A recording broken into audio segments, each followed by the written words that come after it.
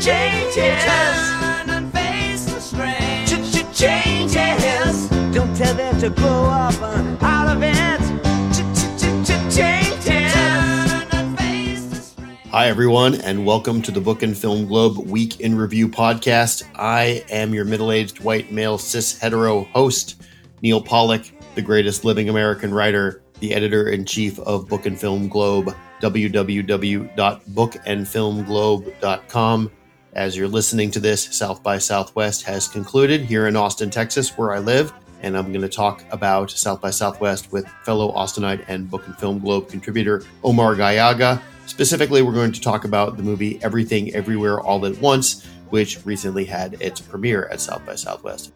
But first, we're going to talk about the Pixar movie Turning Red, recently released on Disney Plus, that has created a lot of controversy and a lot of discourse, and Rachel Llewellyn has delved into all of that and will be here to talk about it with me. We'll be right back. I said that time may change me, but I can't trace time.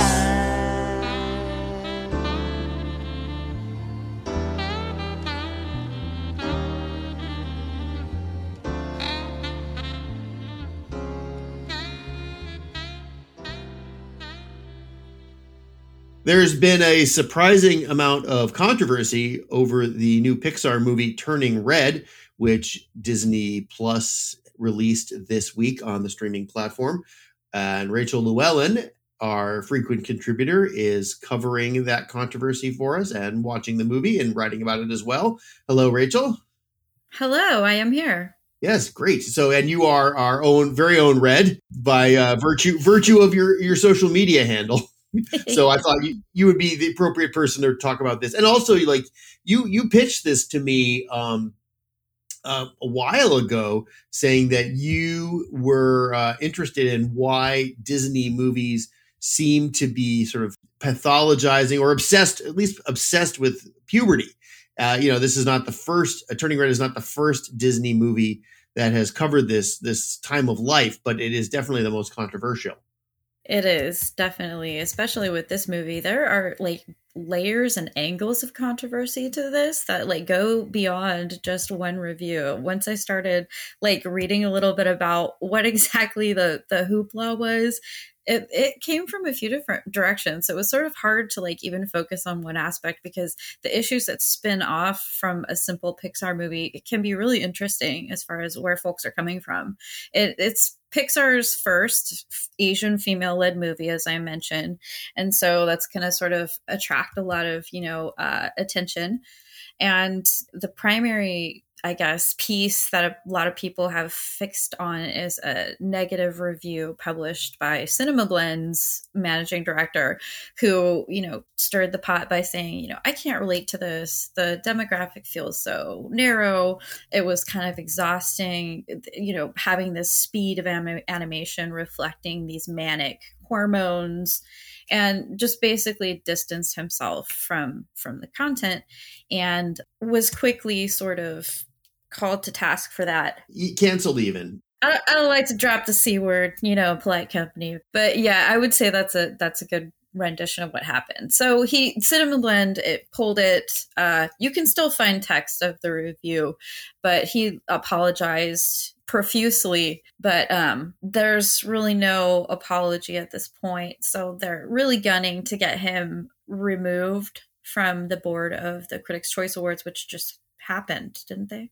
Yes. So, okay, look, I mean, maybe his review was impolitic and wrong-headed and he didn't think things through, but why should someone lose their job over expressing their opinion? I understand that his opinion might have been mildly racist, or at least unconsciously so, but so what? I mean, it's subjective by nature. That there are varying degrees of responsibility that journalists put on themselves outside of, these accepted standards. And I feel like the online culture has been more and more a factor in determining what gets out as far as criticism and what gets squashed. So it's a really interesting dynamic to see evolve on this platform, and seeing how opinion journalism is almost reactive nowadays. Well, and let's be fair, Turning Red is a movie that you would probably want to assign a female critic to, or an Asian critic to, or at least a female critic to, because the themes interact so much with the personal experience of the reviewer. But it's not like, shouldn't be required. You don't need, just like you don't need to be a woman or an Asian to understand the themes in Turning Red, right? That's exactly right. And that was where a lot of the protest stations were coming from, that logic that, listen, this is addressing a pretty universal topic. We should be pretty familiar with the plot by now. Basically, the Mei Li is a teenager approaching puberty, and she's having conflict with her mother. And, when she becomes of age, an ancient family curse kicks in, whereupon she poofs into this giant red panda when her emotions spike. It's a metaphor for growing up. It's a metaphor for those crazy hormones and, extreme emotions that we feel. And it's something that I feel is fairly universal, even if the particular lens through which it's interpreted isn't something you're personally familiar with. I mean, right. So I guess, where is the controversy coming from other than this one review? Are people uncomfortable with its depiction of sort of confident young female sexuality or coming of age? Is that bothering people, or are people somehow intimidated by that? I feel like we've seen a lot of that in movies and TV in the last 10 years. Yeah, there's definitely, I guess I would say, like a menstrual overtone or metaphor that could be read into it, which could, I guess, produce some discomfort. But I mean, come on, anyone who's been through a remedial health class, I mean, this is basic stuff that your children are going to be learning about at this age anyway. And, as long as it's rendered scientifically responsibly, I don't really see, what the issue would be. But, you want to make sure that it's being rendered kind of universally enough to appeal to people. And I did mention that Disney was going to release this in theaters and kind of did an about face on that. So I don't want to draw super conclusions to that, but, read into that what you will. Yeah, I guess another, my question for you is, you've seen the movie. I haven't watched it yet. How does it fit in with the Pixar canon? And you mentioned other movies in your pitch to me, Inside Out and the like, that are about this sort of a time of life. How does it mold in with these films? I think it fits into what they have recently released. It fits into that canon pretty well. I mentioned it. They really sort of try to shepherd the emotional aspect of it, really trying to reshape that into some kind of handleable narrative for a child to process. It's things like going on a mission to reconnect with a lost parent, like they do in Onward. Same with Finding Nemo. Things with dealing with childhood trauma and Monsters, Inc. I don't want to get too academic about it. I mean, it's Pixar here, but you can sense kind of a running theme about this desire and this need to sort of somehow package this experience and render it, emotionally relatable and resolvable. So it's an interesting approach for a large animation company to take, but I have noticed that trend in a lot of their more recent stuff. And I would say that this film fits right in. I have always been an adult in the age of Pixar. So for me, I just sort of watch them as narratives and watch them unfold. But I'd be interested to talk to someone who's younger than us, who literally grew up with these as their formative movies, how it affected the way they look at family relationships and growing up, and sexuality for that matter. Absolutely. And that was the thing with this reviewer, Sean O'Connell. I don't know if I've even mentioned his name throughout this podcast. I apologize. But he didn't grow up with this canon. And if he did, would he better be able to sort of understand where this narrative fits in? But the whole thing, if you were at all remembering that era, it's fun to watch. The whole thing is just fun, rounded, pastel edges, just this fun anime vibe. When the character sees something cute, their eyes get all big and dewy. The director talked about how she is the director's a woman, right? Domi Shi, yes. She was influenced by Sailor Moon cartoons when she was a kid. And the characters, when they see something they love, their eyes turn into hearts. Yes. It's got that an old school kind of innocent anime vibe to it. Definitely. And it dovetails with just the overblown emotions of adolescence. That sort of hyper rendering is really appropriate. And I thought it was a fun way for them to try to combine old school 2D animation and into like modern 3D renderings. And like, I mean, that's a mixed bag. A lot of people will say that the attempt fell flat, but I personally saw a lot of several scenes where I was pretty impressed by the animation. So I would take that with a grain of salt, watch it yourself, and you decide whether you like the quality or not. Keeping in mind that it's supposed to be sort of a mishmash of like 2D and 3D features. All right, one more thing too. There are a lot of original songs in the movie because one of the things that the main character defines the main character is that she has this super crush fandom on this boy band that's sort of designed after the classic boy bands of the 90s. And Billie Eilish wrote the songs for the boy band. How do those songs hold up? Oh, they're dead on. That I can tell you. That is a little before my time. I was in college in 2002, but I was listening to the music at the time, and it's spot on. I think she did a great job of rendering that style. I would not be able to tell the difference if you gave me a pair of headphones and both songs, like an original, Backstreet Boys song and one of Billie Eilish's song. I probably wouldn't know the difference. All right. Well, we're old and we're still reviewing kids' movies for a living, but that's okay. It's good. It keeps us sharp. Right. Oh, and I will say this, there were so many comparisons drawn between this film and Teen Wolf, which hey, Sean O'Connell should be able to relate to that movie, right? It was around that era where, sort of like this beast alternative personality standing in for puberty and how he sort of leverages that personality for social popularity, so there's a lot of themes that again are universal, and we can all relate to this movie. I'm guessing that unlike in Teen Wolf, they don't use a slur against gay people in this movie, though. Definitely not. Yeah, no, not at all. One of the more shameful aspects. That and Long Duck Dong are the most shameful aspects of childhood movies. And you know what? This movie makes up for all of that. So we are forgiven.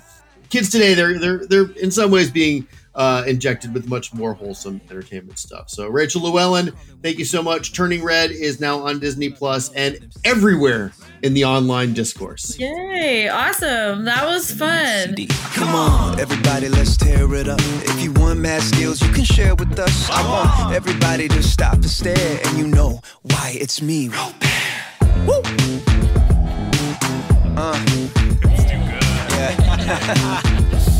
Let's go. You're never not on my mind. Oh my, oh my. I'm never not by your side, your side. For those of us who live in Austin, Texas, the return of South by Southwest in person this year has been a cause for celebration and also annoyance because it leads to a lot of traffic and long lines and hard to get dinner reservations.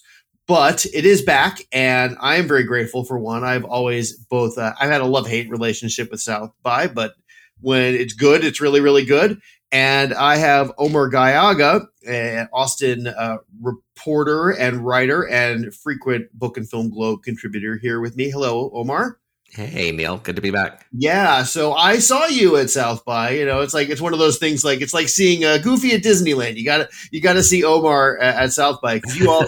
Because you always, you always do it up. You go to all the activations, you go to panels, you cover it widely. And where I saw you was at the opening night of the film festival. I got in line very early on a very cold day. It was 35 degrees outside, which is freezing for Austin in March, particularly. And I was sitting on a cold sidewalk. I was 10th in line for Everything, Everywhere, All at Once, which is the new movie from the directing duo called the Daniels.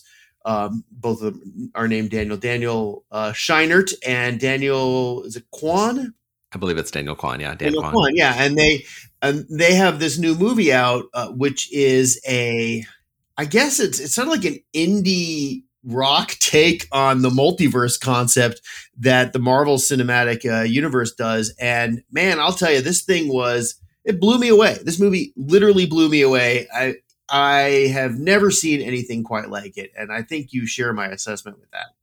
Oh, it's absolutely mind blowing, but I think the most surprising thing about it, I mean, because the trailer, I mean, if you watch the trailer, it's clearly built around Michelle Yeoh, who we'll talk about, I'm sure, and just all of these identities that she has across these multiverses, and so that you expect it's going to be very visual. It's going to have a lot of like back and forth and kind of reality bending and martial arts stuff in it. What I wasn't expecting was this very, very heartfelt, tear-inducing family drama, about a Chinese American family really, really falling apart, and this, the metaverse stuff is really a metaphor for all of the choices this immigrant could have made in her life before she kind of ends up in this kind of failing marriage with a daughter who she doesn't understand and a failing laundromat that she's running. So like it really has a very strong beating heart at the center of it. Yeah, this failing Southern California laundromat. So the premise, again, like you said, this all could just be a metaphor for family reconciliation. But the premise is that the multiverse is shattering because an evil woman named Jobu Tupaki has taken control of reality, and Michelle Yeoh's character is the only person who can tap into the power to try to stop her. And they choose this version of the character because she's so ordinary and has made so many bad choices that she has infinite potential because she's done nothing with her life. And so the idea is that you can jump into your other realities and access the powers. Omar, is your cat meowing? My cat it wants to chime in. Yes, apparently. I guess your cat likes moving. Anyway, so it's very high concept, but and then in order to tap into these powers, they have to do something statistically improbable. So you have these scenes of like people eating boogers or sticking things up their butts or stapling things to their forehead. It's eating chapstick. When the guy ate the chapstick at first, I was like, what the hell is he doing? And then they explain it, and it makes sense within the confines of the movie. So you have all this like reality bending sci-fi stuff too, which is extremely it works really well, I think. Yeah, and I think it would fall apart if the filmmaking wasn't as good as it is. I mean, it visually it holds together very, very well. There's some really clever filmmaking happening, a lot of very clever use of special effects and just different types of looks. But the performances, is what holds it together. I mean, this is really stupid, absurd, juvenile stuff that, in some parts of the film, but with the very, very grounded, fantastic kind of career-defining performance from Michelle Yeoh, and then the supporting actors in it as well. Well, Ke-Huy Quan, who played Short Round in Indiana Jones and the Temple of Doom of all things, is the male lead, and he's fantastic in this. Yeah, it works. I mean, and those performances are as silly as these actors are asked. The things they're asked to do are very, very silly and over the top and crazy. And you can just imagine, kind of what went into that on the acting side of things.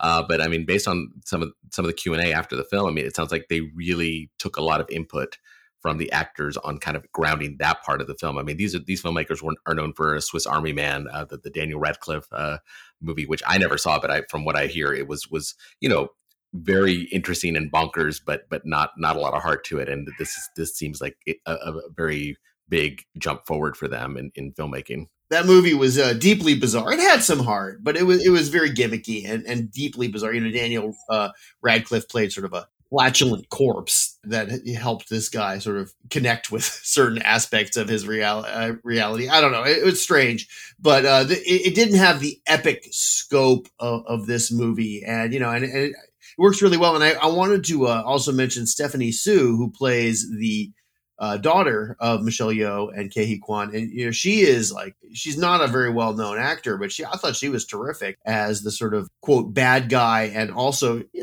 but she plays a lot of different roles in this movie. And I thought she really brought a lot of depth to the part.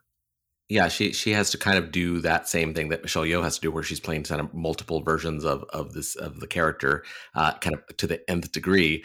And as someone who has two daughters approaching their teenage years, it's like I don't see enough movies with the daughters as the villain, with like just trying to connect and understand your daughter, and that's the antagonism. Like I don't see a lot of movies that take that tack, and this one does it brilliantly. I thought just sort of the there's an element of the movie where the mother is trying to drag the daughter back from sort of the abyss, trying to drag her back from the, as represented in the film as an everything bagel of sort of nothingness and I guess depression and nihilism. And I thought that was just brilliantly handled, and just visually, maybe to the point where you could say that it's a little on the nose or a little bit too much, but it just carries it with such aplomb. I thought the movie was just really fantastic, well put together. And I think it's going to be one of those films where either it's too weird for the marketplace and it just doesn't go anywhere and it becomes a cult hit, just kind of something that people watch and admire, or it's going to be this big, gigantic, film that wins Oscars. Because I think certainly Michelle Yeoh's performance, at the very least, deserves an Oscar nomination. Yeah, I can't tell which way it's going to go, honestly. It's being pushed by the Alamo Drafthouse here in Austin, as one of their Drafthouse recommends. But sometimes those movies, like you said, they have their fans among the kinds of people who used to frequent the aisles of independent video stores, but then they don't ever break out widely. Like, I'm wondering how it's going to play, 30 miles north of here in like Liberty Hill or the suburbs. It's a weird movie, but it does have, but it also has, like you said, it's like a strong Chinese American component, and it could play well in China itself, so it has a lot of potential to be a big breakout. Absolutely, and it's A24, so and they've done well marketing movies that seem unmarketable. Your Midsummer type movies, that seem like what is this? And somehow they find a way to make them seem very zeitgeisty. They find a way to kind of make them seem the movie of the moment, and I hope that happens with this film because I think a lot of people need to see it in a theater. I think it is very zeitgeisty, both because the family drama stuff it always plays, but also there's a lot of anti-Asian violence in the culture. And I think there's a lot of call for like a very, for deep explorations of these topics, which, indicated by like how much the debate over Turning Red. I was about to bring that up. Yeah. I talk about that earlier in the show with Rachel Llewellyn, and it's like, this movie has a similar, it doesn't have a similar vibe, but in some ways it does. And it's just part of a cultural moment. And I'd be interested to see what happens if it breaks wide, because I would like for this to be a movie that lots of people are talking about and not just you and me. Now, one more thing before we stop talking about this movie, there are a couple of set pieces that, I think that are going to be talked about if it does get talked about. One is the hot dog fingers. Yes. Yeah. Well, Jamie Lee Curtis is all over this movie as well. She was like a supporting, almost like a Greek chorus supporting character, but there's a reality in which she and Michelle Yeoh play lesbian lovers in a reality where everyone has hot dogs for fingers and have to use their feet to do everything. And when people get aroused, their fingers squirt ketchup and mustard. It's so weird. And then yet I found those scenes, as the movie goes on, at first it's just played for, visual laughs. That one was very emotionally resonant for me. I actually got very choked up, later on as that develops into something. Oh, it's not just a bunch of stupid, visuals. There's actually a real emotional love story there. Right. And then the other one, of course, is a bit more absurd, and that's Raccacoonie. I know that. I almost don't want to spoil that. I want people to kind of get that thrill for themselves. When that seems like it seems like a kind of tossed off joke, about her mispronunciation of the film Ratatouille, but then it actually plays out. Yeah, that when that reveal happened, I really busted a gut, and it's rare to have a movie actually make me laugh, but that was quite the reveal. So, just keep in mind, if you're seeing this, keep Raccacoonie in mind, and you will not be disappointed. And I don't think I don't know if you'll hear about this much, maybe in some reviews, but they actually got real life Randy Newman to sing for this character. Yeah, I was looking for that song online, but it is not yet available. I think it's going to be a thing if this movie hits. I think that is going to be a thing. Because honestly, like, when you see a movie at South by Southwest, I couldn't hear the song because the audience was screaming. It was like every action sequence was met with like a standing ovation of applause. And I'm going to have to see this again in a theater where there are fewer people.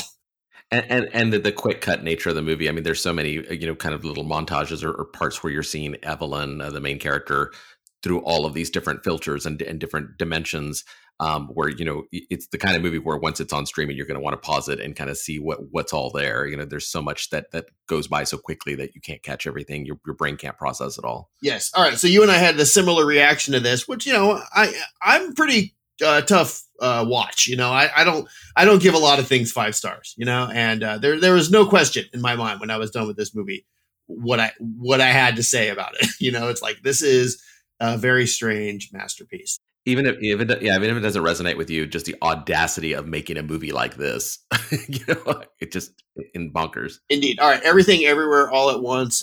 Do not hesitate to see it when you have a chance. So, all right, let's talk a little bit more about South by in general. Now, you have been, I think, more around it than I have. I've certainly seen some movies and bopped about a bit. And by the time this is a completed podcast, I will have also enjoyed some rock and roll and even sung a little bit of rock and roll.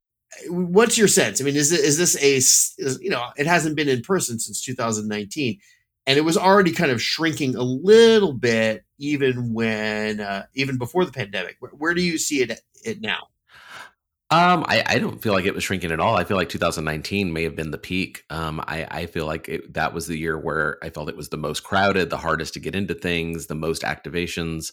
Maybe it was scaling back a little bit just from the economy. But I mean, I think you and I had talked a lot in 2017, 2018, 2019, as these activations were emerging, these Game of Thrones and Amazon activations, people dumping huge money into these interactive, the Westworld, the Westworld experience where they're at. A real live Westworld. I mean, I didn't get to go to that, but my God, that looked incredible. Yeah. And I think they were doing a little bit of that in 2019. I think they did a Game of Thrones type thing along those lines that year. But so, I didn't see it as scaling back at all. But this year, definitely, I noticed, just as far as foot traffic, as far as being able to get into things, as far as panels not being full, I noticed a big difference this year. I mean, somebody was asking me last night on Twitter, what's the attendance, which we never know that until, like much later.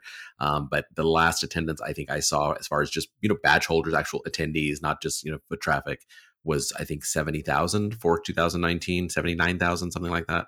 And if I had to guess, if I had to just pull a number out of my hat right now of what it's like this year, I would say between 35 and 40,000. I think it's about half, solid half. I was going to say about half that. Like, it's just not, I don't feel overwhelmed, and there's not even as much to do. And, that's just a result of the pandemic. There are still segments of society that just refuse to, gear up fully yet. But I think by next year it will be back in action. I wanted to real quickly get your a quick take from you on a movie by Jenny Slate, from Jenny Slate. She's also in Everything, Everywhere, All at Once. She plays a supporting role, but she has wielding a Pomeranian as a weapon. She has a memorable fight scene, but she has her own movie at South by this year, and I saw you wrote about it on Austin 360, and maybe you could tell us a little bit about that. Yeah, this is based on the shorts from, I think 2010 was when they started, and I think they did 3 of them through 2014, and this was Jenny Slate doing the voice of a stop motion animated shell with little shoes on and a googly eye. Marcel the shell with shoes on. And they were directed by Dean Fleischer Camp, who ended up marrying Jenny Slate a couple years later, and then they got divorced in 2016. They consciously uncoupled. Yeah, but they continued to make this movie, which I think he said in the Q&A took about 7 years to make. So we've been waiting on this movie for. I mean, if you are a fan of the web shorts, which were very cute and adorable, this has been a long road to get to a feature film. And he explained in the Q&A, like, that they had to find a story that was worthy of expanding that world to that degree. And really what they ended up with is a very meta kind of meditation on loss and loss of community. I mean, I think there's definitely some divorce vibes going into this film. The director appears in the film as himself making the film, and he's separated, in the film. So there's a lot of parallels to that. But the movie itself is just really well done, very cleverly animated. It's a mix of live action and stop motion.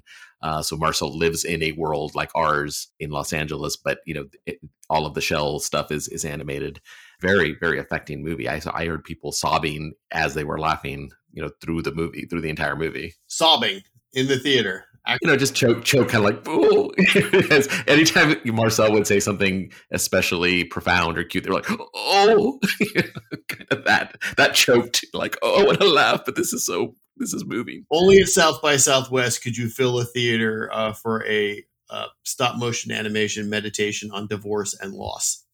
Mm-hmm. With Isabella Rossellini as the grandmother, but it's a very sweet movie. But it's not. I made very clear in the review, like, it's not Ziggy. It's not a bunch of platitudes and sweetness and saccharine. It's got some spikes and some sadness and some very, very real sense of loss. The whole movie is about Marcel and his grandmother basically losing their entire community. Like, all of the shells that they, that are their family are gone, and they're having to kind of move on from that. So that's really where the movie starts, and features an appearance by Leslie Stahl and the crew from 60 Minutes. But like a live action Leslie Stahl, not an animated show. Yes, absolutely. Doing an interview with Marcel. But it's very sweet. I mean, Jenny Slate absolutely kills the vocal performance. I mean, if you've seen the shorts, she's just gets that character right away, and it's just a delight to hear her do that character. And it doesn't do the thing where, when you expand a sketch or a small thing into a feature film where it just drags and doesn't feel like it's worth it. This actually feels like they hit on something. They hit on a kind of melancholy and a feeling that we're all having of, hopelessness and kind of trying to come out of that. Speak for yourself, buddy. I never feel hopeless, or I always have felt hopeless. I don't know. But I hear what you're saying. Like, it definitely feels like something that's of the moment, and South by Southwest is of the moment, and it's back, and we're back going to the movies. Omar, thank you so much. We will talk to you soon. Thank you, Neil. This was fun. I appreciate it. This is a life. Every possibility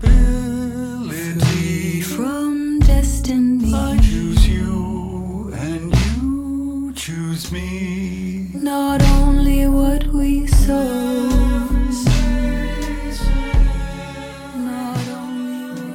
All right. Thanks, Omar. Thanks for waiting in line. Thanks for seeing movies. Thanks for covering South by Southwest for us. And thanks to me for covering South by Southwest for us as well. Hopefully we will have a good South by Southwest next year as well, and we'll still be here to talk about it. And also thanks to Rachel Llewellyn for delving into the controversy and debate over Turning Red, which, like all animated movies, is apparently subject to controversy these days. I don't remember animated movies being controversial when I was younger, but maybe I was just naive and unaware of the discourse. In any case, we cover the discourse. We review films and books and streaming TV here on Book and Film Globe, www.bookandfilmglobe.com. We publish hot, fresh content nearly every day. Thanks for reading the site. Thanks for listening to the show. I will talk at you soon. Slow and sudden miracles, view of other worlds from our windowsills, with the weight of eternity at the speed of light. At first, I thought you said T-Wolf. I'm like, T-Wolf? I've never heard of T-Wolf. Is that like a wolf who drinks tea? Is like some anime about a wolf who like does like a Japanese tea ceremony? That's like the more polite version of Teen Wolf. Would you like some tea? Would you like some green tea? Oh, I can't. I turned into a wolf. It's terrible. It started when I was 12. This is our life. This is our life.